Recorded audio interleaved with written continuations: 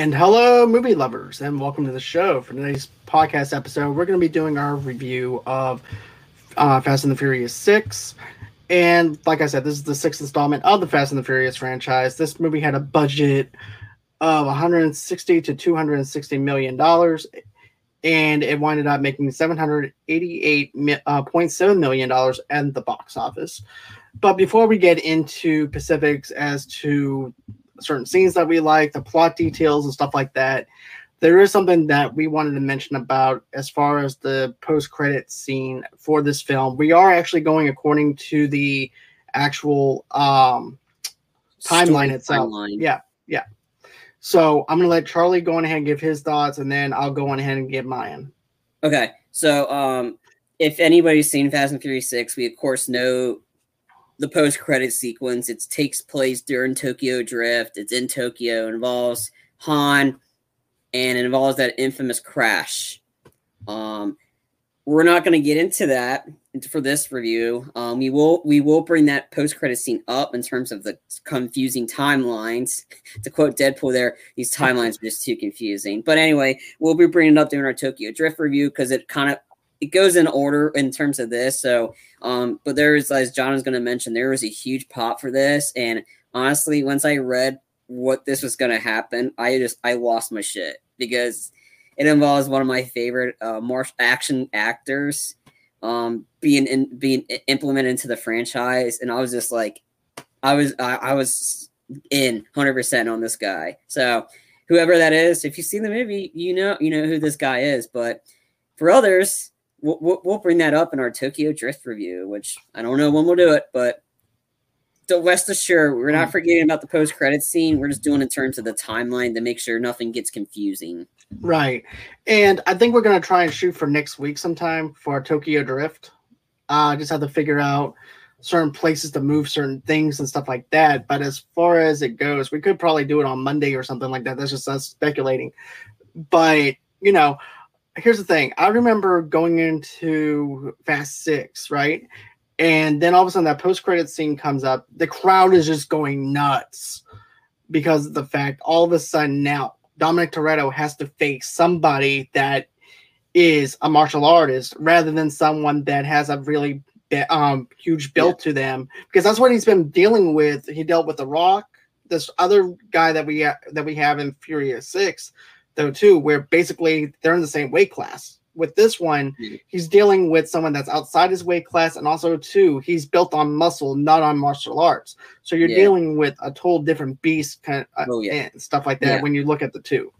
I remember, because I knew of the scene before I saw Fast and Furious 6, but one of my coworkers at the theater I worked at, he was telling me, dude, he was telling me about the post-credit sequence. I was like, oh yeah, I already know. I'm ready to watch it. Because the scene is like, if you thought Fast 5's post-credit scene changed the game, this one, it definitely made everything cohesive. It was kind of like they pulled a Witcher. A lot of stuff in the past mixed in with some present, with some future, and how it all fit in to the storyline. And boy, did this one did for a movie I didn't think had any relation to the other movies. This credit scene tied everything together. And they did it perfectly. Right. Exactly. So with that being said, we gave you our little bit of a prelude of what we're going to be dealing with in Furious 7 right after we do our Tokyo Drift review. So now we're going to dive right up into the movie. So basically, this actually starts off differently than any of the other Fast and the Furious movies. This actually starts off with a chase between, well, not a chase, but a race between Dominic and also to Brian. And we don't know why they're racing or whatever. I definitely love this because it has that Need for Speed kind of vibe that we used to play on for PlayStation and stuff like that, because of the different countries that we can race in. And that's what it felt like to me. It felt like a Need for Speed race. And then finally, you wind up finding out what they're racing for. And matter of fact, it's Mia who just gave birth to Brian's son. Who's about to, about to give birth just in time. Yeah, exactly. And they made it just in the skin of their teeth and everything so that Brian can go ahead and cut that umbilical cord. Yeah. I'm just kidding. I mean, He doesn't cut the umbilical cord, but No. you know. No. I mean, I love the opening. I thought it kind of picks up right when Fast Five left off. It was kind of like that From Brazil, the animation of the race between Brian and Dom. So the two of them were kind of racing, but yet Brian wins the race this time. But I think I don't know if Dom let him off on purpose, but yeah, I just love that. Like, it starts off with that, and then the musical score or the score for this movie is just top notch. It's like very it knows how to do very intense ones, especially in the big sequences, because it makes you feel like you're in there with them, with the tensity, cars getting flipped. Like, I mean, it starts off that, and then it leads into, I think, probably the best intro. Oh, I always love right. And here's the thing: it feels more like a TV show, kind of, in a sense, because of the introduction part. Yeah. But I'll always love that song and everything, and it sucks that it's only available on iTunes where you have to buy the whole album. But I love that song. I love the different scenes that we saw throughout all the other Fast and the Furious movies and stuff like that. It gives you the tone for what we're in store for the Furious 6. And also, too, it's also about restoring Letty's memory, though, too. And we actually see a lot of that dynamic play out in those scenes with Dominic and Letty. Yeah. Just giving us the context of what this film is about. I also loved it because it's kind of like a prelude, because it's kind of like a preview, like it's showing you like a recap. That's it. A recap, because we've had 6 movies, we've had many different directors, and yet Justin Lin's the only one that's actually been there for like most of the franchise. And to have a prelude and show everything that's happened up to that point to get you, okay, now you're caught up. And to do that, and you have like shows you scenes from some of those like extra like extended like end preludes, like how's Dom in the Dominican Republic, the DR. Oh, this one shows you how he meets up with Han, how he sees Letty again. It's all in this one recap. I think it's perfect because it sets up 6. We're in 6 movies, so there's a lot to forget and a lot like what are like how they all these characters meet up. So if you haven't seen a Fast and the Furious movie, you can probably pick up this one and be instantly caught up. I'm like, okay, I got what I need to know. And that's true. I didn't think about it like that. I thought it was a great prelude and recap, and then boom, and then like right after it, destruction, like easily, like you're getting right into it. And pretty much this is actually picking up with Hobbs after that, and basically what winds up happening is this microchip winds up getting stolen from them, and also too is dealing with Russians in this movie. And so anyways, now it's up to Hobbs to try and put together this team again to try and figure out how to actually stop this other team from stealing this ship and getting that ship back, actually. And right. Oh, you ahead, sorry. No, it's okay. And then another thing though too is he goes over to Toretto's house after everything's said and done. And he goes, I have a job for you. He goes, I'm done with that. I'm retired. He goes, no, I think you want to take a look at this. Yeah. And he opens up the same file that we saw from Furious 5. And so happens to be, he sees Letty's picture. And at first, Dominic is kind of like taken back a little bit. He goes, well, I thought she died. And so pretty much that's when Hobbs winds up giving him some time to process everything and leaves him alone. And so he takes it over to Brian to see what he thinks. And Brian goes, I used to do the same tactic and everything as a police officer, as an FBI agent. Yeah. This thing could be fake for all we know. This could be just a ploy to actually get us out so we can get arrested. But if it's to declare our name, because that's also another thing, though, that Hobbs was talking about, too, was this is declare your names. And then also, too, I like how Brian said, this just doesn't feel like home. Yeah. There's just something that's missing. I definitely love that. Love that part. I want to go back before he gets to Dom's area, where when they think like after like one of the guys gets captured from Shaw's team, and like first he meets up with Gina Corona's Riley Hicks, and him being the kind of guy The Rock is. So, and then he's like talking about and then he's like, and you see the car like hanging by in the building, and he's like, damn. But they captured one of them. So and then of course you hear Hobbs like there's only one team that could do this, and then it goes and then it zooms in on the bald head of the guy that they captured, and everybody's thinking it's Dom, it's not. It's just some random guy.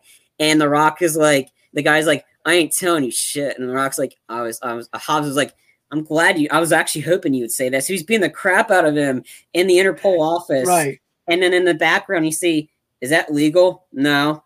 But are you going to go in there and tell him that? And then he just beats the crap out of him. And he goes, I had a little therapy session with him. And then, but that poor interrogation room went through some hell. I'll tell you that.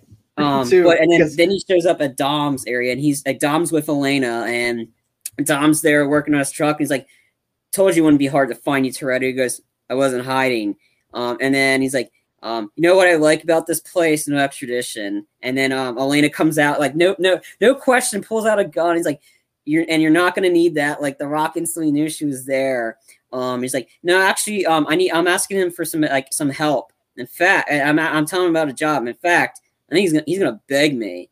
And that's what Dom's like looks at him, and he like, looks at it. And then that's what Elena was the one that kind of talked him into doing it. Because if it was any chance it was my husband, I'd take it. So, and then Toretto goes out, all right, it's got to be me. And that's when you hear The Rock feel desperate. He goes, the last stop I want to be is in front of your door, selling goddamn Girl Scout cookies. I need your help, Dom. I need your team. And that's what leads to the other where the other team members are. You see Roman, of course, with a bunch of women in an airplane.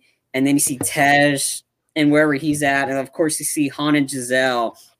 I just got to say, Gal Gadot is great in this movie. She is pinpoint, accurate, and deadly with a weapon. I mean, she's a badass in these movies. I like her so much in these movies than I do as her as Wonder Woman. It's not on her because she's doing everything she can. It's on the direction. But I mean, that's the good thing about the cool thing about these movies is Justin Lin so far has gotten like great created great female characters that can not only hold their own, but they're just badasses. Like Giselle is one of them, and she's this pinpoint, like deadly with a gun. As soon as she's got you in your sights, you're dead, pretty much. But then you see, and then of course, and that's when Dom calls up everybody, and then Tej is making it rain with money. He's like, oh yeah, it's gonna make it rain from the like, hey man, you're with money, like it kind of changed you. And then you see Giselle and Han like as the police show up, and you see Giselle like have one gun, and then she steals the other gun from Han, and like she's like dual pistol it. I mean that sequence like just shows you her character is, and like she's ready to go out shooting, and then it leads to going with Brian, and Brian's with little Jack, and he's like, right. Oh yeah, he's touching import models, and then of course Tom shows up with the other car. I got you something, Jack. What is Brian trying to get you into imports already? He's like, and then he's always like, been a Toretto. Right. That's when and then Mia comes out. She goes, he has plenty of time to make up his own mind. I think he already made his choice, Tom. And then they decide that they're going to go on ahead and do it. And of course, and then, Roman, I love his airplane though, because then all of a sudden he has to turn back around and go, sorry, ladies, I got to turn around. Yeah, I got some buffet. I got some vouchers. Some buffet. And then it says it's Roman bitches. It says that's on his plane. But it's also too. Mia's not in this movie long, but she still has that presence. Like she was the one who's like, hey, because both Dom and like Brian's like, I'm going with you. Like you said you gave this up. Yeah, we both did. And Mia's like, Brian's right. Like. You you two are stronger together. You always were and she says, I always feel like safer knowing that you two got each other's backs. And he goes, go get Letty, bring her home. Then it has this beautiful shot of London and you see Dom looking out the window. I mean, it's the visuals in the 4K. That's the first time I watched it in the 4K. It's great picture. And it's really just nice. as good in Blu-ray, though, to be honest with you, in a 4K format on TV as well. Yeah. And I just want to say this. The shots of London is just shot beautifully in this. It actually feels like it's like a love story kind of to London, though, in a sense. If you haven't been to London, you want to go to London, basically, because of the surroundings and stuff like that they were in. Mm-hmm. And stuff like that. So that's something that I really did appreciate from this. It makes you want to go sightseeing in London. Another thing too is then they go into their hideout part where Dom and Roman and Tej and everybody else is over there, and then I like how Roman is trying to do the snacks and everything. Well, he's trying to get money. He's like trying to get snacks, and he's asking people for money. That's how you stay rich. You gotta ask other people for money. That's pretty much what he say. And even The Rock is pretty pissed off. Like, you know, The Rock was in. And he goes, it's like, wait, who's paying for this? What, are we working for the Hulk now?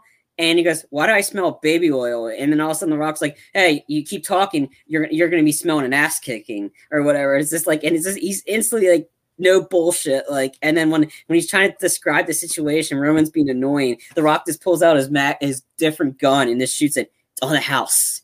And he just tell him to shut up. And he's like, and Roman's really scared. Because we're working for the Hulk now. And then, but right. And then he goes, it's free now. It's free. So he takes out like it's on the house. Yeah, I mean, and then that's when he's just stealing all the Phantom, like, and then, but it's like the weapons, like it definitely improvement over, as what Tej said, man, that's definitely over improvement over that shithole in Rio. Right. But and that's when they give him the ultimatum. All right, this is Shaw.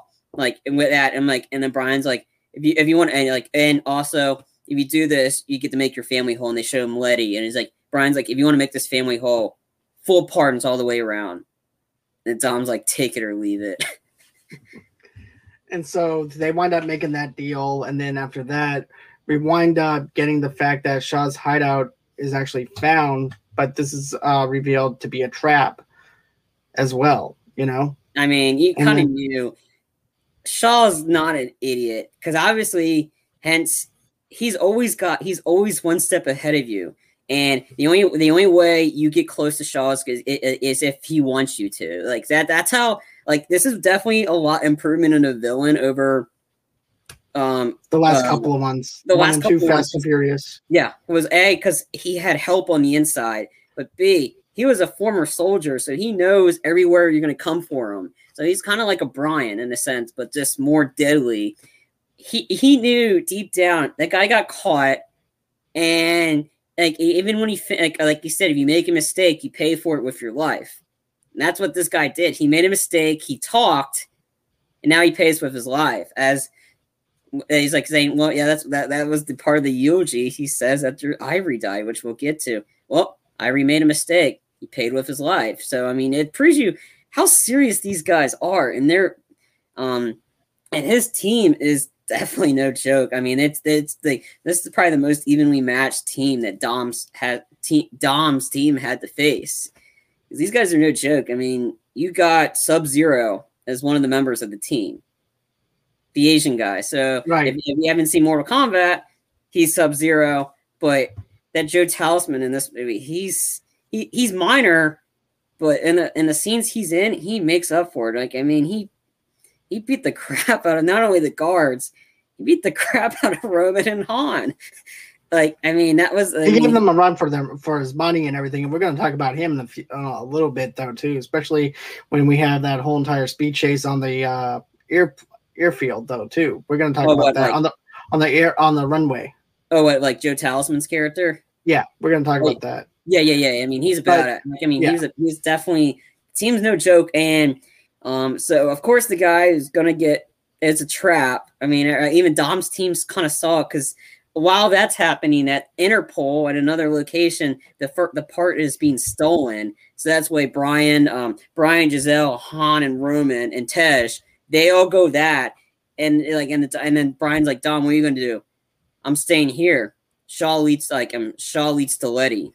And then it leads to the two different sequences. And man, those flip cars, those were sick. Let's just talk about this for a minute. I definitely loved the stunts when it came down to that whole entire speed thing and everything. They got rid of.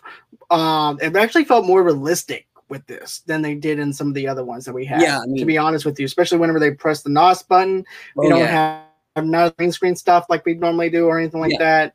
It actually feels realistic, which is something I really do appreciate. And then also, too, as they're driving and stuff like that, too, you're dealing with some other technology. Basically, what winds up happening, I remember when Roman says this, he goes, is that hockey pucks? Is that a hockey puck? and it was magnets to actually discharge the card. Yeah. But I mean, I've said this before. As these movies progressed, I think the driving effects have gone like Fast Five's driving effects and the stunts. That was incredible. Like the whole heist sequence alone is worth the price of admission for Fast Five. This one, we're getting right into this car chase, and it's intense. Like you definitely feel like you're rooting, like you're like you don't know how this is gonna go because it's the first interaction with them. But those flip cars, that the car that both as Roman called it, the blonde Brian, the female version of Brian, the blonde chick. I hated her, and I was glad. I'm glad because she had that look at Brian. I'm like, you knew either he was gonna get her back or Mia was gonna get her, and because you just knew that was gonna happen. It's like she's gonna die, and it's gonna be great, and it was. But those flip cars, that whole sequence was just great. And then while they get to the Interpol, you see Giselle is like they're getting gunned down. And you see Han saving her. But being how we saw in the movie, it was foreshadowing the whole movie. She survived countless times. Han saved her countless times. Mm-hmm. It's only a matter of time because once you see this, once the fourth one happened, like wait, Han's still alive, or in Fast Five, Han and Giselle never was in Tokyo Drift. So everybody that saw Tokyo Drift, I didn't, but I know what happens in it. So you kind of knew Giselle wasn't there. So you kind of had a feeling all along she was going to die. And I think that's one of the most concrete deaths in this. I think she's gone and she's not coming back because there's no way they could have planted that. Her jumping high in the air while their cars are up, while she jumps backwards in the darkness. Sure, you don't see a body, but I think that was pretty safe to assume she's not making, but we'll get into that. But right, anyway, because I have a little speculation on that though too. Because there's at first it took me a while. Here's the thing: it's been a long time since I saw Fast Six, to be honest with you, and I knew the events that happened with her character and stuff like that. But there's something I want to ask you because it also revolves with Shaw's character being in a coma in the seventh film. And I want to go on ahead and talk about that in a few minutes. Yeah. And stuff like that too. But yeah. So anyway, she's going to try to take out this pale, this pale cream cheese looking dude or whatever that's on his team. Like the guy with the sniper, the one that's kind of like all show, but doesn't do anything. How you knew it was coming down between her and him the whole movie in a sense or whatever. I don't know. It's just, he looked funny. And I was trying to find out something clever to call him, but I can't. It hasn't come to me yet. He's just very pale. He looked like cream cheese. I don't know. Like it just, I don't know. I can't think of anything funny. But anyway, he had the sniper, and then Han saved Giselle. So first time, okay, not really thinking of it. She's probably gonna get him back and all that stuff, and then, but okay, and then moving on. So then they have the driving sequence because they see Han and Giselle weren't driving. The only people that were driving to chase after these guys were Brian, Tej, and Roman. And once they follow him, you see the guys are like, "Oh, let's get the chips." These guys are still following us. And then Tej goes, and then Roman goes, and he's screaming, and they crash through another building. It looked like another bank, which is fitting. Yep. And then Brian is one of the smarter ones of the driving. He knew about it, so he instantly got the chip off because Brian's like, I ain't going out like that. And then he continues chasing after him. That's when the way he gets the chip off, that thing off of it though is pretty smooth. He winds up taking the car, and he winds up like brushing it off this little concrete wall like it's like some gum underneath your shoe, pretty much. Yeah, and it gets knocked off, and then he's just going after them. Yeah, and he goes, "Hey Dom, where you at? I'm right behind you." So that's when, and then you see Dom's chasing after them, and then Brian, and then Hobbs and Riley are in the back too, and like, Toretto, you better make that left turn, and then or the whole part where Dom and the Hobbs were chasing after Shaw, and Shaw was making police cars flip. Like, I mean, this was some cool looking stunts, and it definitely, like, it didn't, like, the quality did not drop after Fast Five. It just picked up the intensity, like, and then Hobbs is Luke Evans is great in this film, though. Luke Evans is fantastic. Yeah, Luke Evans is great in this. And that car that he had looked like something straight up from Mad Max Fury Road kind of thing. Yeah, that flipped like, and then the girl had one too. Like, come on, let's go. But anyway, and then you see the Hobbs like, sorry, boys. After he's crashing for him, like, sorry, boys. And then Brian's like, and then so Toretto, of course, makes the left turn because come on, telling Toretto not to like. It's like you better make that. You knew Toretto was going to make that. He's a veteran driver. He knows what he's doing. So of course he makes the left turn, and then Brian's like crashing into the truck. Like you just knew after the second one, the blonde chick is going to like make him flip, and then she has that kind of smirk at him. I'm like, Brian's getting you, and then so. And of course, then that's when he leads the continued chase between Hobbs and Shaw, like Hobbs versus Shaw, not Jason Statham's Shaw, and it's in Hobbs and Shaw, but Luke Evans is one. And then you see a Dodge Charger hit Dom, and Dom's like Letty, and that's when the music just intensifies. As soon as that she shows up, you don't see her face yet, but the music intensifies. And of course, but you can tell, right? Yeah. You don't need to actually see her, but just her driving style alone, he knows. Like he's been through. He grew up with this girl. He knows her inside and out better than she knows herself. And matter of fact, he calls her out on that later on in the movie, though. Too. Yeah. I also want to go up to the other thing, though. Too is remember whenever they're all looking at each other's photos, stuff like that, with the files later on. Here's the thing. I like that scene because we get the scene of the good guys looking at those files. Yeah. And then you also have another scene after that where you have the villains looking at their profiles. Yeah. And everything. So I thought that was really cool on how they foreshadowed that into it. That's one of the scenes that I thought that was really cool. Yeah. That they did. I still like the rest of the chase, especially The Rock is like jumping out of his car onto the other car. Like, of course he gets brushed off, and then The Rock just pulls out his Magnum. Like, no, like Hobbs is like the best character in the whole franchise. Like one of the best characters they introduced. He is such a badass. And it's just like, even in his small role in Fury 7, which we'll get into, he was still a badass just ripping off the cast. He's like, Daddy's got to go to work. Like, it's just, this how nonchalant he is. And that's why I just think it's perfect that they got The Rock to join this franchise, because it definitely helped, and it helped the characters, and it just helped the intensity and some of the action sequences, because The Rock's legit. Like, I mean, this is his character Hobbs, and of course, Dom hits Letty's car. Dom gets out, yells Letty. Letty shoots him like nonchalant, like point blank, like, and that just took Dom aback, like just brushed him aback. But yeah, and then we. Yeah. And then we get into back over to their hideout and everything. And that's when Hobbs winds up telling him, hey, look, there's something more dangerous out there than just Shaw. There's something that they've been trying to steal and everything. And it happens to be this microchip that could actually cause pretty much havoc on the rest of the world. Yeah. And so that's when Dom's crew winds up deciding to go ahead and try and prevent them from stealing that microchip. Yeah. Basically, it shuts down all power and then to sell to the highest bidder. Yeah. And that's what the microchip does. Yeah. Then Shaw's investigation into the opposing crew. That's what I was telling you about too, about the crew when he starts investigating them and stuff like that. And I liked how the comedic part of it with Tyrese, with Roman.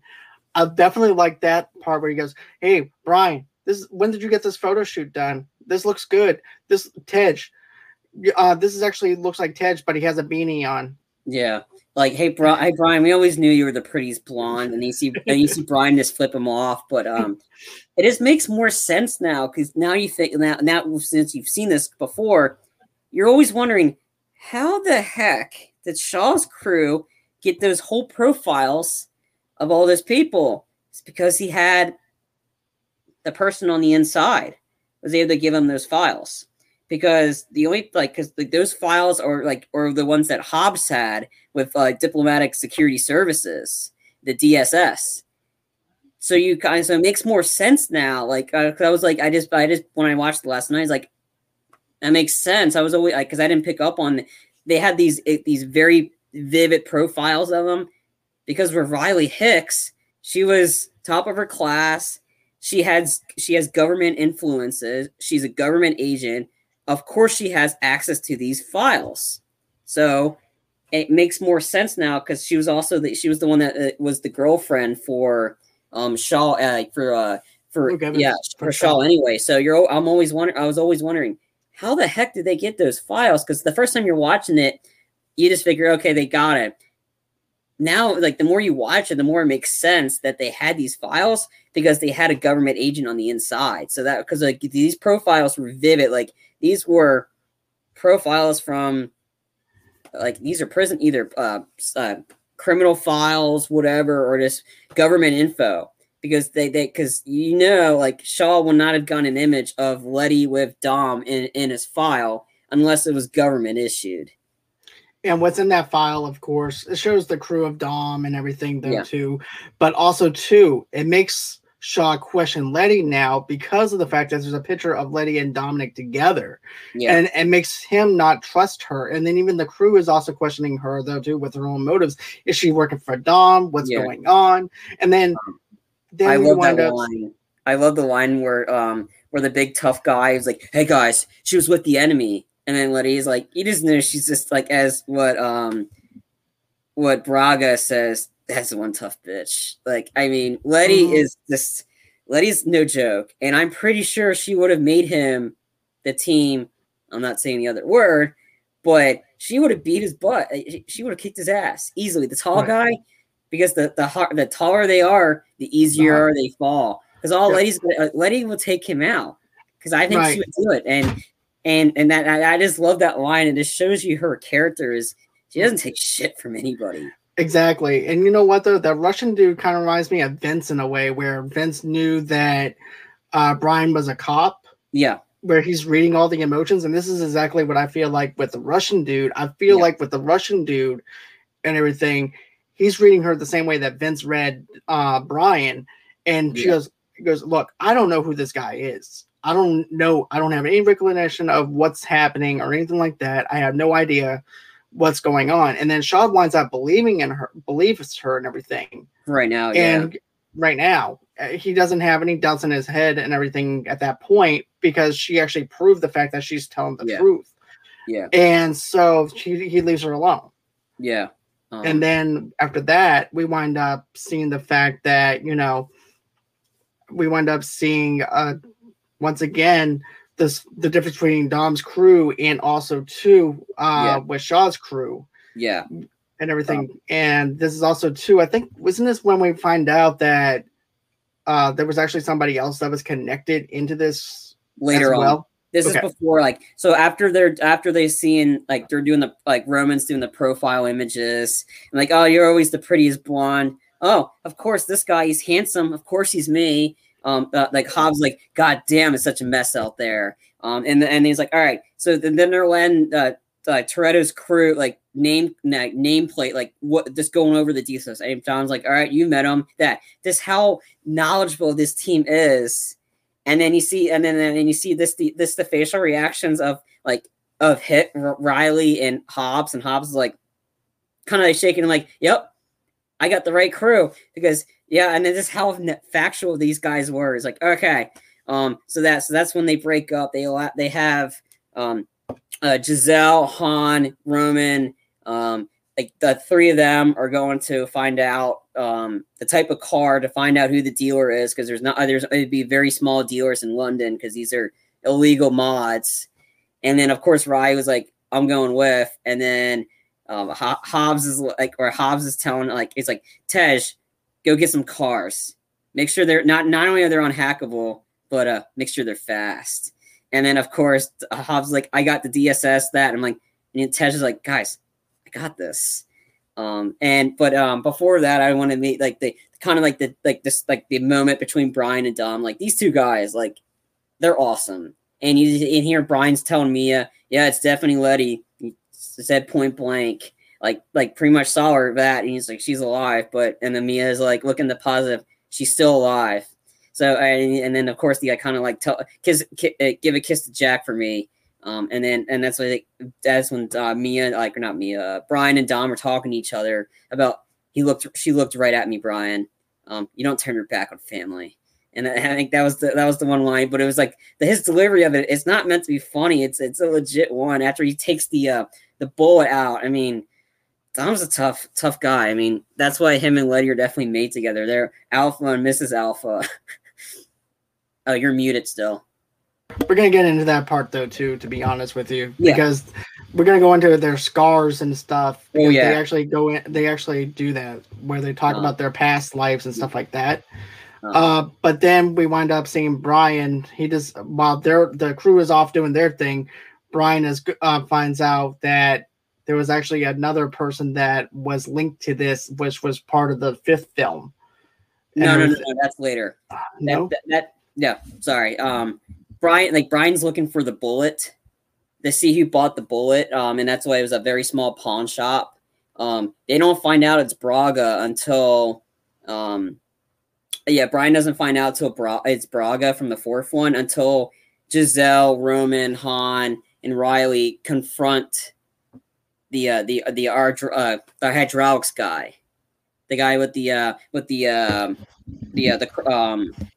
shooting harpoon gun. Oh yeah, okay. Now I remember. That's right. It's because Giselle's the one that finds him because he gets shot and he goes, "Stay with me.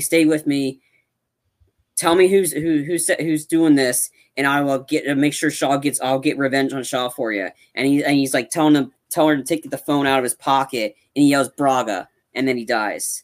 So and then right, then also too, we also deal with Tej at the auction. I love that sequence. Me too. Basically you have Dwayne The Rock Johnson there. He's just in like normal everyday clothes, and then of course you have Tej there, and the butler just comes out of nowhere. He goes, "Sir, I think that you need to leave. This is not for you." And I'm just Are you part of the dinner service? No. Right. Are you part of the dinner service? He's like, "No, well, I don't think I think you need to go ahead and make your exit because there's no way that you can afford any of the cars here." And that's like $50,000 US, and they're looking down like I did like the conversation too. It's like talking about The Rock's like reading like, "Oh, the guy can read the brochure. The thing about cars, you got to customize them." And then The Rock's like, "Sounds like a marriage." Yeah, but in the end, they don't take half your shit. And that's when the butler shows up and he goes, "Functional. Like you have no honeys, no that." And he's very pretentious and swagger. And there's swagger. So he leaves. We can finish our champagne. And Tej is like, "That guy's got to get taught a lesson." He goes, The Rock's like, you ain't thinking about stealing any of these cars, Parker. And Tej is like, "I got this." What do you mean by got this? Well, we find out a little bit later after after that shootout. Yeah, that was a great about Braga sequence. But I just like the little banner between Han and Roman while like Giselle's like telling him, "Oh, you guys are forgetting one thing. He's a man." And then Roman's like, "He's a man? I'm kind of offended by that." And it's like, "Come on, man. She's doing her job." Like, and Roman's like, "Oh, you love her," and all that stuff. And like, and then Tej is running his mouth, like not Tej, Roman's running his mouth to the point about, you gotta have something big and to order to compensate that. And that's when like Han makes it kind of like a dick joke. He goes, "Is that why all your girlfriends wear bling?" I love that. I remember the movie theater at the time was just laughing their asses off at that one part, that one line, and it's such a great line how he delivers it. Though, to be honest with you, Han doesn't take no shit. Can he fight? He's working on it. He can shoot, but he can absolutely deliver those zingers. So then Riley and Giselle are talking to the guys like, "Oh, we want you to get information for us because we're being nice." And then Riley puts on this arm breaker. "My friend here can give you a world of pain. You never like this." The way Giselle just delivers that line, it's just hysterical. Like that, and then of course the guy known Shaw, he turns his phone on so he knows where they're at, and then the guy, so he's talking just delaying it, and that's when Shaw's crew with Letty, Ivory, and the Joe Talisman character. I forgot who his name was in the movie. I forgot, but all I know is he's Sub-Zero. Anyway, they shoot the guy. He goes, "Sorry, girls," because he made a mistake. He talked, and you make a mistake, you pay for life, and that's going to come up later. But this whole action sequence was awesome. Yeah, I definitely love the action sequence within this scene, though, to be honest with you. It was definitely one of those scenes that I can say that looks very realistic, which is something that I really loved about it. What about you, though? What stood out for you, though? Just the whole sequence, just like the shooting like the shooting, like Riley, like this is the first time you see Riley, like she's shooting and then she's hiding like at this. It seems like this smoothed well. Well, and then you see Han and Roman are chasing after Sub-Zero, and then that's when Giselle delivers that. So I'm sorry, I'm going to call him Sub-Zero. That's what I know him for. It's not a bad thing. It's actually a really good thing because he was badass. Anyway, they're chasing him, and then that's when you have Riley and Letty have the epic fight scene in the Metro subway. But before I get to that, that's when Giselle, being the kind person she is, she's like, "Hey, tell me who did this," and that's when Braga gets entrance, and that's when her face just drops. Like, oh shit! Again, we're going full circle here, tying everything together with Braga because we thought he was done. Nope. And then of course she hears the motorcycle of Ivory go off, and this is when I mentioned earlier her pinpoint accuracy, pulls the gun easily, like gets the guy an instant kill shot, like nope, like that's the way she's like, and then the way she just cocks her gun ready to go, like badass. Like I mean, like that's it. Like just the way killing Ivory in one shot, like you just knows Dom's got a good person with weapons and utilities. Like yeah, I mean that shot was this pinpoint accuracy by her. It was just awesome.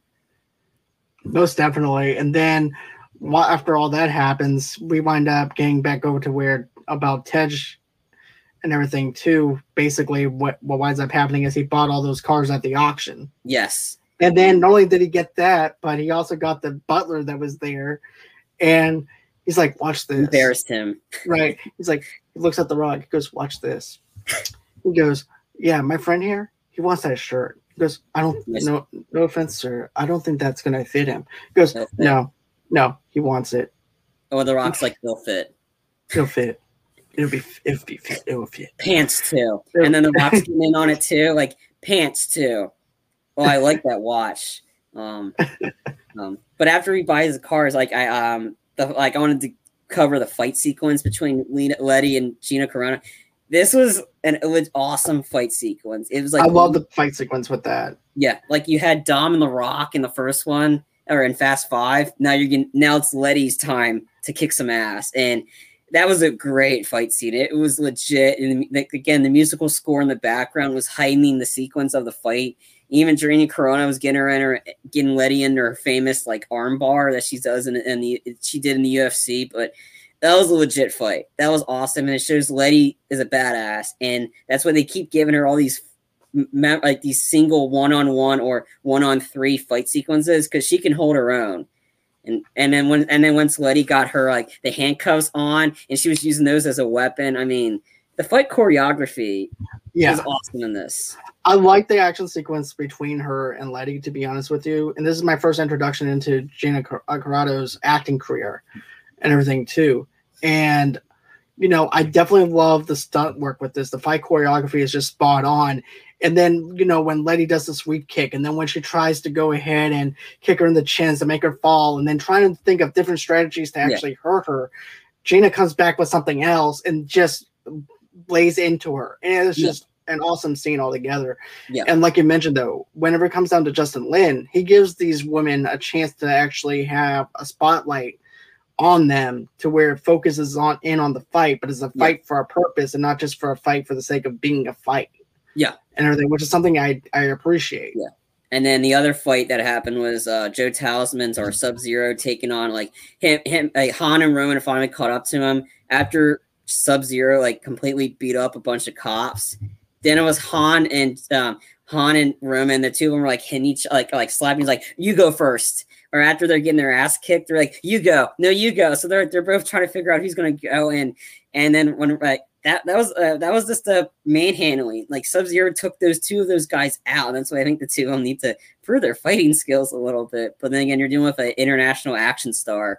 And the scene when Han's being held up and Roman's like he not sucker punches Han by accident. I thought that sequence was in that serious fight sequence. It was kind of funny. He's like, just the whoops, I sucker punched Han. But yeah, it was, and of course Sub-Zero wins that fight. And he goes, nobody needs to know about this. After Roman gets kicked through a bunch of glass. To be honest with you, I definitely loved that fight sequence with Roman and everything, and then him getting knocked through glass. That was good. And then after everything calms down and settles down, it goes right back over to where we once again have them talking, and they wind up finding out that, we wind up seeing that Braga is actually the one that but is behind everything. Yeah. And everybody's and then Dom and Brian's faces just drop. We got something big, Braga, and then Brian's like, "What are you talking about?" And then it's like, and then Roman's like, "Of course, who's Braga?" Dom and Brian and I had a run in with him, and just I was like, my former boss. And he goes, "How do you guys know all this?" He's sitting. Braga's in prison in Los Angeles, and he's like, "How do you know that?" And Dom's like, "Brian put him there." And that's what leads, like, Brian's like, all right, this is the lead we need. I'm going to go in and pay him a visit. And everybody's like, Brian, you're wanted. You ain't getting back. And then Brian's like, let me handle that. And then, and he's telling Dom, this is on me. Let me make it right. And Dom's like, be careful. And then, of course, this is where Brian winds up being courted in with FBI, and then the other FBI agent that used to be his partner. Spasiak, who's actually a douchebag in the other film. And everything is escorting him. Yeah, he's escorting him into the prison, and he's also telling him, hey, look, Brian, you're only up to 24 hours, and they're also being held in the penitentiary part of the prison, and you actually have to figure out a way to get there. So all of a sudden, he decides to go on ahead and break his nose again. They get into a scruffle and break his nose. I thought that was hilarious. It definitely was. Here's the thing. Now they have seemed like a mutual respect for each other in a sense. But before, they just really couldn't stand each other. They were always clashing. Yeah. But so now he has 24 hours. Otherwise, he's going to be still in the prison and everything, and they're going to ID him and everything with his fingerprints, because they also fingerprint him and all that stuff, but it's actually a bogus ID. So now he's up to 24 hours to do that. And so as he's laying there, you hear the doors open. Yeah. And it's actually Braga and his men. He goes, hey, Brian. He goes, how does it feel to be on the other side of the door? He goes, don't worry. We're going to keep you company. You think that you're on those lines? Yeah. I'm going for verbatim. I'm not quoting. Yeah, that's all right. Exactly. Yeah, I mean, I got what you meant. And he's like Rio de Janeiro. Man, right. Brian, you seem to have a lot of fun being on the other side of the Wanted poster. And Brian's like, what, you didn't think these guys were going to remember you? And then that's when you get to see the flashback of how Letty survived. And he goes, well, especially, the FBI, CIA, they're all under my books, and they're working with Shaw as well. So especially when they find out, there's a undercover cop or undercover person that's in my crew, and he shows the sequence, the hesitation by Phoenix to shoot her and he shoots the car, and then Brian's like, she survived, and that's when you hear Braga go, man, that's one tough bitch, and that's exactly who Letty is. And he's like, and the thing is, like, Shaw went to go finish the job, and he was a perfect girl. No memory. She had no memory. Right, and that's when he winds up finding out that Letty got taken in whenever she had amnesia and everything, and that's all she knows now is Shaw and around that crew. And so, of course, Brian has to fight his way out of prison and everything with Braga. He winds up getting out in time. Then, of course, douchebag agent that he didn't like in the last film, I assume that he escorts him back or whatever. But next thing you know, he brings him back. But the one line I did like before they get in the car, and then Brian, and then like Stasiak's saying that Brian's like, well, Stasiak, the saying is, you got to put on the big boy panties and then like swim over the deep water if you want the big paying jobs. And like, you're an asshole, man. It's like, I really did miss you, man. But yeah, no, Stasiak drives him back to the airplane. But this is after Like this is after this event that driving him back happened after Hobbs and Riley, they went up to the CCTV pram and they find out that all the cameras have been down, and that's when he gives him like the big brute, like a really, really very hard handshake where it almost breaks his hand. He's like, well, can you show Captain America here our TV? We are under maintenance. And he's like, oh, isn't that gosh darn coincidence? Convenient, yeah. And convenient. And then he's shaking his hand so hard, and then he's like, well, it'd be kind of ridiculous if one of you guys was actually working with Shaw, and that. And I'm like, yeah, that's just ridiculous. And he goes, well, maybe you need to cut back on any maintenance and give us a live feed. And he's like, well, thank you for your time. And he lets go, and the guy's like grasping his hand, like it definitely was broken. The Rock broke his hand. And also, too, this is where we've realized, too, that somebody inside the security room is actually working for Shaw.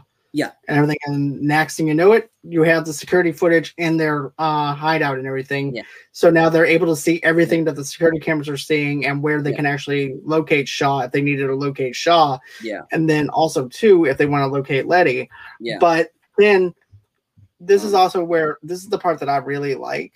Is the part where now we're dealing the part where Dominic is actually going to be trying to chase Letty and everything. Before we get into that, I want to lead in what leads up to that. Okay. It's the kind of the funny sequence while they're in the hideout.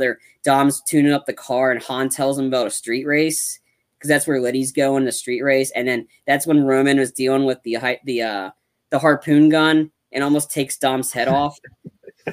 Well, it's like the reason I brought that up is because in it, like I think I don't know if it's in the original version. I watched the extended one. I watched the theatrical. It's not much. All Dom mentions is an orange car, an orange SS kind of car, which is the same kind of car Han drove in Tokyo Drift. So that orangey black kind of thing, that Han's car, like Han's like, yeah, it's a pretty cool car. Like he mentions that it's just like the subtle line about the orange car. I had to mention it because it's kind of a reference to Tokyo Drift. So this whole movie, Han kept mentioning Tokyo, the orange car, Tokyo, all that kinds of stuff. And that's when Roman shoots the harpoon, and they just all look at him, and you see Giselle look over like, what the hell? And then also too, you see Tej and Roman going like this, pointing to each other. Yeah. After Tej was telling him, like, don't play with that. I'm like, dude, man, that's as big as your forehead or whatever. They just made the funny reference. But that leads Dom to, like, go to the street race. And Letty's there because, like, Shaw has a moment with her after Letty tells Shaw, Ivory's gone. He's dead. And then Shaw's like, Ivory made a mistake. If you make a mistake, you pay for life. And that's when Letty's like, kind of seeing through the bullshit. It's like, well, it's a great eulogy, Shaw. Are you going to say that when all of us go out? And that's when with Shaw's having that moment. Like, I'm kind of like, Shaw's trying to hit on Letty, and Letty's like, I'm going to go get some air. And that's what leads to her to the street race. Right. And I like this scene, though, to be honest with you. It sets the tone for the different types of races that they do in England. Yeah. And that's something that I really enjoyed was the fact that we get a different type of racing style than what we're normally used to in the U.S. So that's something that I really liked. I mean, that's also why, right? And that's also why I like Tokyo Drift with the drifting, because we also got a different type of playing field with that. But with this, we get a little bit more of a different playing field whenever you look at this. And then, Letty goes, well, I hope that you can keep up pretty much and stuff like that. But ride or die. Right, ride or die. He also returns the cross that he gave her and everything too. After, but of course, that's after he winds up winning the race.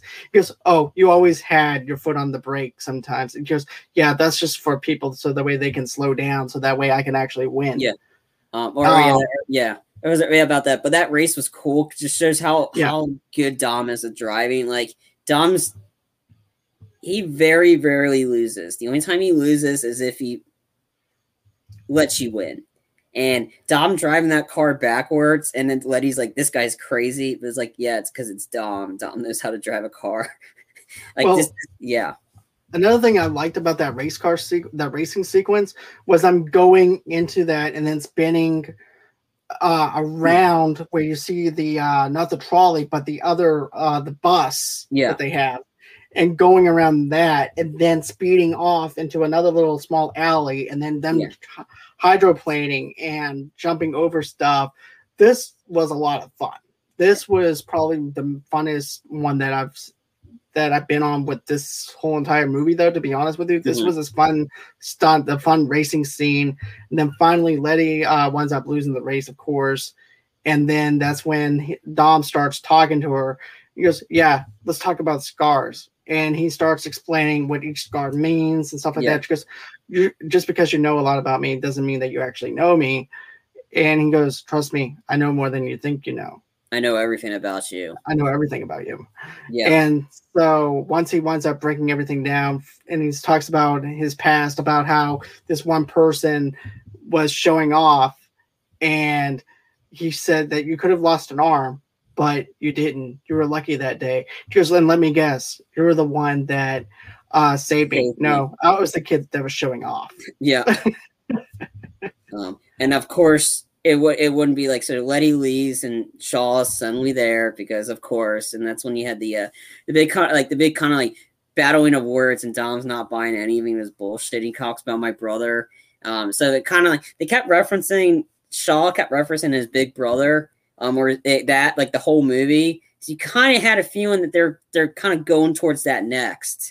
They kept mentioning my brother is like, oh man, you need to always have a set of rules, and he goes that, and I'm like and that's when Dom mentions family again, and of course it's like, well, that's the way we got to go out, and then like Shaw's like, man, like so he's got his guy with a sniper like at Dom, and Dom's like, that's the way we got to go out, and then he's talking about you working with the big two government hack, and then of course you see Hobbs is there. He's like, come on, you son of a bitch. And you see them, and then that has the funny line between Hobbs and Toretto. He goes, "You're lucky I put that tracker in your car, Toretto." And Toretto's like, "This tracker," and the two of them kind of laugh at each other. That's kind of the two of them are kind of like not butting heads anymore. They're kind of becoming like allies and potentially friends, which I really like that. He's like, "Well, Toretto, I'm closer to that. I hope you're closer to where you're at." So I thought that was a really cool scene between the two of them. So let's see here. Now we're getting back to like Brian, I think like Shaw, they find Hobbs and Riley find Shaw's base, and they show up. It's empty, and Riley's like, "Oh, they're gone," and Hobbs is like, "No.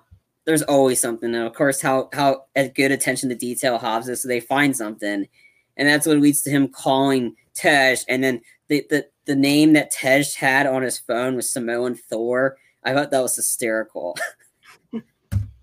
And then after that, we wind up finding out though too that there's going to be, they wind up boarding and moving. Basically, what winds up happening is they wind up arresting Shaw. Not Shaw. Not yet. It's they arrest the white guy, the guy that kind of looked pale, because Shaw wanted them. That's right. Yeah. Right. He was just a decoy, pretty much, that they were using. And so, anyways, that's whenever they wind up going over to Spain. Over to Spain and everything, and then they wind up tracking the pale guy, and then of course that's when Shaw shows up. Yeah. And he goes, all this time. Go on ahead. No, sorry, go ahead. Oh, no, go on ahead. Go. Okay. So before they get to that, going to Spain, Brian shows back up. So Brian's back with them. They're traveling to Spain, and that's when Brian's like, they found the guy on purpose. That means Shaw wants them there. So that's why they're like, so Shaw's crew is trying to take this convoy, which The Rock thought they're going to take the base. So that's like, so Shaw's trying to take this, like, to take the compound, which has the chip. And that leads to this next sequence. Go ahead. All right. So, and then what winds up happening is this. So Shaw winds up going in there. He goes, there's only one little thing. There's only one little thing I want to mention here. And he said, you've been playing into my game all this time. You didn't even know that you were being played until now. And so he winds up taking Gina Carano away from them because now she works for him. Now you realize how she got how they got the files on the other crew. Yeah. You also know how that they've been one step ahead of them the whole entire time, and that whole entire plot twist was really good. Yeah. But I want to get to the action sequence. How she gets caught. That's the sequence with the tank. That's the sequence where they're driving the tank. That was a great sequence. Yeah, that was a great sequence, to be honest with you. Yeah. Oh yeah. Sorry, go ahead. No, go on ahead. Because that's what leads to Dom saving Letty with the whole like they sent Letty up to take the anchor out of the car, which they almost ran over Roman, and that's where you see Letty have to go up in the car. They turn the tank. Dom crashes his car, and that's where the kind of the CGI where he saves Letty, like Superman style. That's what's kind of sets that part up too. But we can move on. You want to move on, so we'll do that. No, I don't want to move on or anything, or anything like that. Basically, that's everything that I don't know. Keep on going. So after that big action sequence, which was really cool about the stunts and stuff. As John mentioned earlier, Riley was the bad girl. Like, she was the one that was the inside job that worked with that. And they captured Shaw was like, I hit your family, so he captured Mia. So Mia's captured, and they pretty much like said, like, you need to let us go or I'm killing Mia. And they say no. So they let Shaw and his crew leave while Toretto and them chase them, and this leads to the big final battle sequence. Right, but also too the tank. I know that we didn't capture the tank scene the way that we wanted to, so let's just go back for that for a minute. I liked how they actually had to use Roman's car as an anchor to go ahead and try and save, to basically slow the tank down, and then also too you have that huge that whole entire action sequence though too. Yeah, I mean, yeah, it was a great action sequence. It's like just shows Dom's like, we'll stick to the plan, and like how Roman barely survived a tank shot because he was so close, and Roman backs up on purpose, and now the tank's eating his, like, it's pretty much destroying his car, which I thought that was sequence. There's a tank on my ass. And yeah, and then after that, what winds up happening is this. You see the aftermath of the tank actually rolling over Roman's car if he would have actually been in it. Yeah. And then I like how Toretto turns around and says to Brian, because Brian is right behind him, goes, let's use that as an anchor. So he goes on ahead, bangs into the car. And of course, it's also, isn't it hooked up to something though too? I forgot. It's hooked up to the rim of the tank. Yeah, it's hooked up to the rim of the tank and everything. And then that's when they decide to use it as an anchor.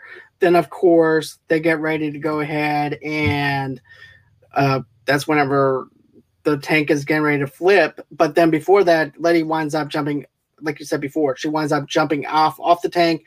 Dominic goes on ahead. Superman saves her. Yes, lands on a car. Lands on a car. Acts like nothing even happened. Yeah, and then after that, it goes in the next scene. Yeah, and it goes in that scene we just discussed, how like Riley was in on it, and Hobbs is like letting Shaw and them go, and he goes, amnesty and pardon go out the window, and then Dom's like, they weren't the words when we were born, some weird phrasing. So of course, Dom and his team were gonna go after them, especially when Riley turns evil, and The Rock is like taken aback by it, and he's like, damn, I can't pick partners. And then, of course, we get this whole entire scene now where basically The Rock is just explaining to them, look, if we go at, because here's the thing, they arrest Shaw and everything, and now they have to release Shaw because of the fact that they're having Mia held hostage. Yeah. And that's just mind-blowing to me, to have that kind of leverage, to have that kind of thing over them. And then the look on Dom's face, he's just pissed off. Yeah.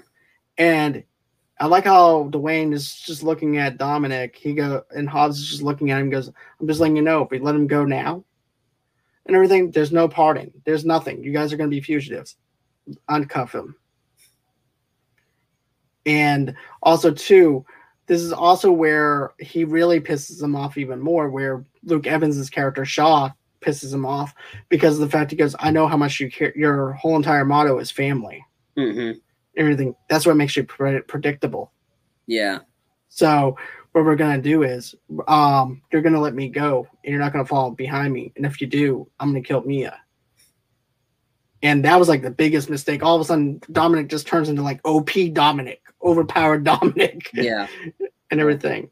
And it was funny that how they think they're gonna, like, from the air, they're gonna, what about Terosa? So we don't need her anymore. And then Tej is already on the computer to stop the turn off the cell tower signal so they can't get one. Because you knew Dom's team was gonna go there, and Letty's like, I'm coming with you. So you kind of know Letty's kind of turning the corner. Like she's always, because the cops tried to arrest her, and she goes, no, not her. She was always been one of us. And then that leads to the big sequence of the plane, which I thought was a really, really cool sequence. Now, here's the thing. Everybody always jokes around about how long that airstrip is and stuff like that. To me, that sequence alone didn't even take me out of the film or anything like that. It reminds me of the 90s kind of action sequences that we normally get in movies, to be honest with you. And I liked how Roman goes, they can't go anywhere. There's nowhere that they can go. All of a sudden, this jumbo-sized, military-based airplane comes over them. And then Tej goes, did you have to really open your big-ass mouth? Did you really have to do that? And so then you see this giant jet come down, and then, of course, the cargo air bay is actually opened. Yeah. And then that's when they go in. That's whenever you see Luke Evans' character Shaw go into the cargo area, and then next thing you know, it's a race for the next person to go in. Yeah, and everything, and then of course you wind up seeing I love the camera angles, to be honest with you. Sorry, go ahead. Yeah, I did too. I like the camera angles because it gives you a shot of each individual team member doing what they're supposed to be doing on this mission, and everything. It's not like a one-shot kind of feel to it. It actually feels. You feel the energy from the crew and what they're trying to do and they're trying to accomplish here. Yeah. And I love the fight sequence in the plane too, because you knew Toretto and them they're gonna show up right before they did something to Mia, and then you see Brian trying to take on Luke Evans and Dom taking on the big brute, and then of course Letty taking on Riley again. Like you just knew that she was ready for round two. And then it shows the sequence where Brian finally took out the blonde lookalike by tricking her, by driving the car over backwards while she crashed. And that was really satisfying seeing Brian take her out for revenge. Exactly. And that part was actually satisfying. And then of course, then we see Brian going back into the cargo area, trying to go back into the race for the cargo area and everything too. And then as that's going on, you see another scene basically where you see Gal Gadot's character. You also see Han trying to slow the airplane down, trying to get into the engine, trying to shoot the harpoon into the engine. Yeah. And then winds up missing. And next thing you know, that Jeep and everything is actually being carried by the plane, slowing the plane down a little bit, causing extra weight onto the plane. And they're on the air.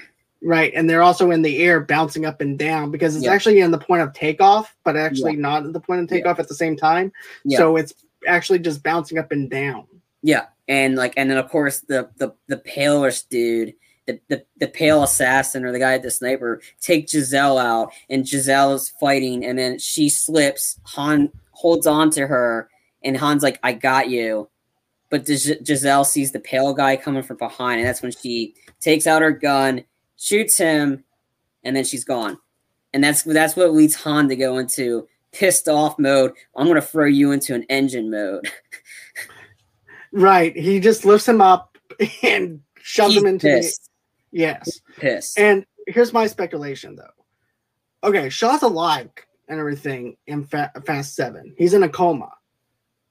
And he got thrown 10 times harder than what Gazelle did. Now, isn't there... we always go against logic whenever it goes down to the Fast and the Furious movies. But for some reason, in the back of my mind, is this: she has to be in a coma. Something to me, if Luke Evans' character's in a coma, wouldn't that also make sense for Gazelle to be in a coma too? I don't know. I think she was more in the air than he was, because I think the ramp was down. They weren't in the air. And like I think because the engines had crashed. So the engines had crashed, so the plane's definitely on the ground, and he got flown out like that. I don't know. I think that maybe the physics wise, he's in a coma, maybe because he got hit hard. Then again, he wasn't really that high up, because Giselle, she fell backwards from high up. So, and I think that head, I don't know. We didn't see a body. We just saw a lot of darkness. They were higher up than that was. But then again, the whole story. I mean, the reason why Justin Lin got back, because I think a lot of stuff was wonky with the eighth one, of how like Shaw's brother. Then we don't know the time frame of how long Furious 7 was. Well, maybe 2 years, but in terms of the storyline, I don't know how many years. So I don't know. It's an interesting theory. I don't know. I mean, I don't think we're going to see Giselle. I say we see Shaw before we see Giselle, but true. So another thing though too is I love the action sequences when you look at the fight scenes with the big Russian dude and Luke Evans, and then also Brian is trying to fight Luke and everything too. He's actually the same body size and everything else as Luke, but he just can't take him down. He's doing the martial arts thing. And stuff like that. And then we wind up seeing this other thing play out, basically, where you have The Rock now going after the big Russian guy, and then Dominic's having a time with him too. So Dominic goes on ahead, lifts him up by his legs. Then all of a sudden you see The Rock do a Superman punch. Yeah, clothesline punch, whatever. Yeah. Knocks him on the ground. Which was great, to be honest with you. Because Dominic does it too, but the way The Rock actually delivers that punch is just, just awesome, to be honest with you. It was a clothesline. It was really cool. It was a tag team moment. It feels like it's like a wrestling style match, but it was just more. But instead of like for the win, it's for your lives, and it's just the Dom and Hobbs. They're really good. Brian and Dom are like the greatest team, but Hobbs and Dom are really good too. So the two of them, they can fight with. They can team up and take out anybody really. And I thought that was a cool sequence. But I did like the one-liner when Riley thinks she has the upper hand on Letty, and then Letty pulls open the door, and then Hobbs chucks over the harpoon gun to Letty, and what he's like, wrong team, bitch, and just shoots her out the window. I thought that was hysterical, and to see her scream, that was a nice like the Hobbs moment, like, hey, Letty's on the right team, you weren't. You're gonna get shot. Exactly.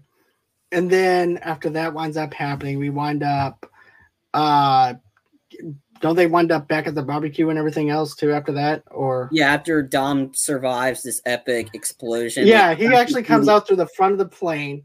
Well, first in the car, and then all of a sudden you think he's about to get away, like in every action movie. And then at that time, that's when the plane actually explodes, causing the car to ricochet and hydroplane, and then it flips, and then you're wondering if Dominic even survived it. Then all of a sudden you see out of the shadows, going through out of the flames, there's Dominic Toretto coming out. He's gonna survive. Right? And then you could see Han. He's like, is there anything for me back there? Is Giselle alive? And then and you see Mia's like, where's Giselle? Where's Giselle? And she's gone. And Han's really you feel for Han, because it's like he found somebody that he liked and he cared for, and they were finally going to set it on and go to Tokyo. We've always been talking about Tokyo, so let's go to Tokyo. And that's when Han's like, we'll settle in Tokyo. And then of course Dom comes with the chip. He goes, so this is worth a lot of money. He's like, and then Dom's like 1327, and Hobbs is like looking at him, and that's when they have the barbecue, and that's when Han's like, yeah, I got to do it. I got to go back to Tokyo. And then, of course, Roman winds up grabbing the first thing he sees, which is one of those, one of the chips, tortilla chips. He goes, these are so good. And then all of a sudden you see Brian. He goes, "Hey, he's got to say grace." Yeah. Next thing then after that, you wind up hearing him pray to the car gods and everything, just like Jesse did in the very first movie. Yeah. And then that's actually the end of the film, supposedly, but there's a post-credits scene, but we already touched on that. But this film is very fun, very entertaining. I definitely love the stunts. The fight choreographies were really good. Fast 6 is definitely a good time. It's right up there with me for Fast 5 is one of my favorites. It's right up there. I think my rating is an 8.9. I gave Fast 5 a 9 out of 10. So it's right up there. Mm-hmm. It's a really good movie. It's entertaining. It's got great action sequences. It's got funny moments. It's definitely up there with one of the best. I think I would also have Furious 7 up there and one of the best too, because Furious 7, for what it did and all the challenges it had to do, it definitely delivered. But yeah, so it's like and then that one isn't by Justin Lin, but I like, and this supposedly was Justin Lin's last one until he did Fast 9, but yeah, it was a great setup and it was a great way to tie everything together. It's an entertaining movie. And then let's see here. Another thing too is I remember going to see Fast 5 and I remember giving that like a 5 out of 5. Mm-hmm. Because of the save, because of the action sequences, the choreography, the plot lines were really good for me. It was a lot of fun, a lot of entertaining stuff. Fast 6, I want to say I maybe gave it like a 4.8, maybe a 4.5 at the time. But I'm not going to give it a rating now or anything like that. I'm just enjoying it for what it is because of the time that has passed and stuff. So it is definitely a good time. If you haven't seen Furious 6, you can definitely go on ahead, check this out for yourself and everything, and just turn your brain off for 2.5 hours and enjoy a movie that don't even make any sense. So, so anyways, guys, so Sunday, 8 o'clock Central Time, 9 o'clock Eastern, 6 o'clock Pacific Time, Sunday night, we are going to be reviewing Space Jam 2 Legacy. So we're going to be reviewing that on Sunday. Monday, I might have some stuff planned out. We just have to wait and see. Because Tuesday, I actually have ACS Universe coming on. And we're actually doing a Reminiscing with John episode. This is going to be a new segment that I'm doing once a month with some friends, some of my high school friends, maybe some friends that I met and everything through the podcast community. So basically what we're doing is we're reminiscing about stuff that we grew up on, certain cereals that we might have ate back when we were kids, talking about animation, different animated shows, just a fun, small talk, kind of chill, relaxed show. So check that out at the same time at 8 o'clock Central Time, 9 o'clock Eastern, 6 o'clock Pacific Time. And then we have another one coming up on Thursday, which is going to be our Fear Street review. And matter of fact, it's going to be part of the Fear. I'm actually going to have somebody else that's going to be with me. It's going to be Tamara from Two Blur Girls and also from Fear Street Book Club, who's actually a part of Instagram. So they're going to be on. We're going to be doing a review on all 3 of those films. So go on ahead, check that out at the same time, 8 o'clock Central Time, 9 o'clock Eastern, 6 o'clock Pacific Time. And that's everything that you guys need to know about that. If you guys want to, go on ahead, hit that like button, hit that subscribe button, hit that share button. Also, too, if you guys want to donate to the page, how do you do that? Donate us maybe $5 to $10 here just to keep the lights on here at Movie Lovers Unite. Just go on ahead, go to GoFundMe.com/Movie Lovers Podcast.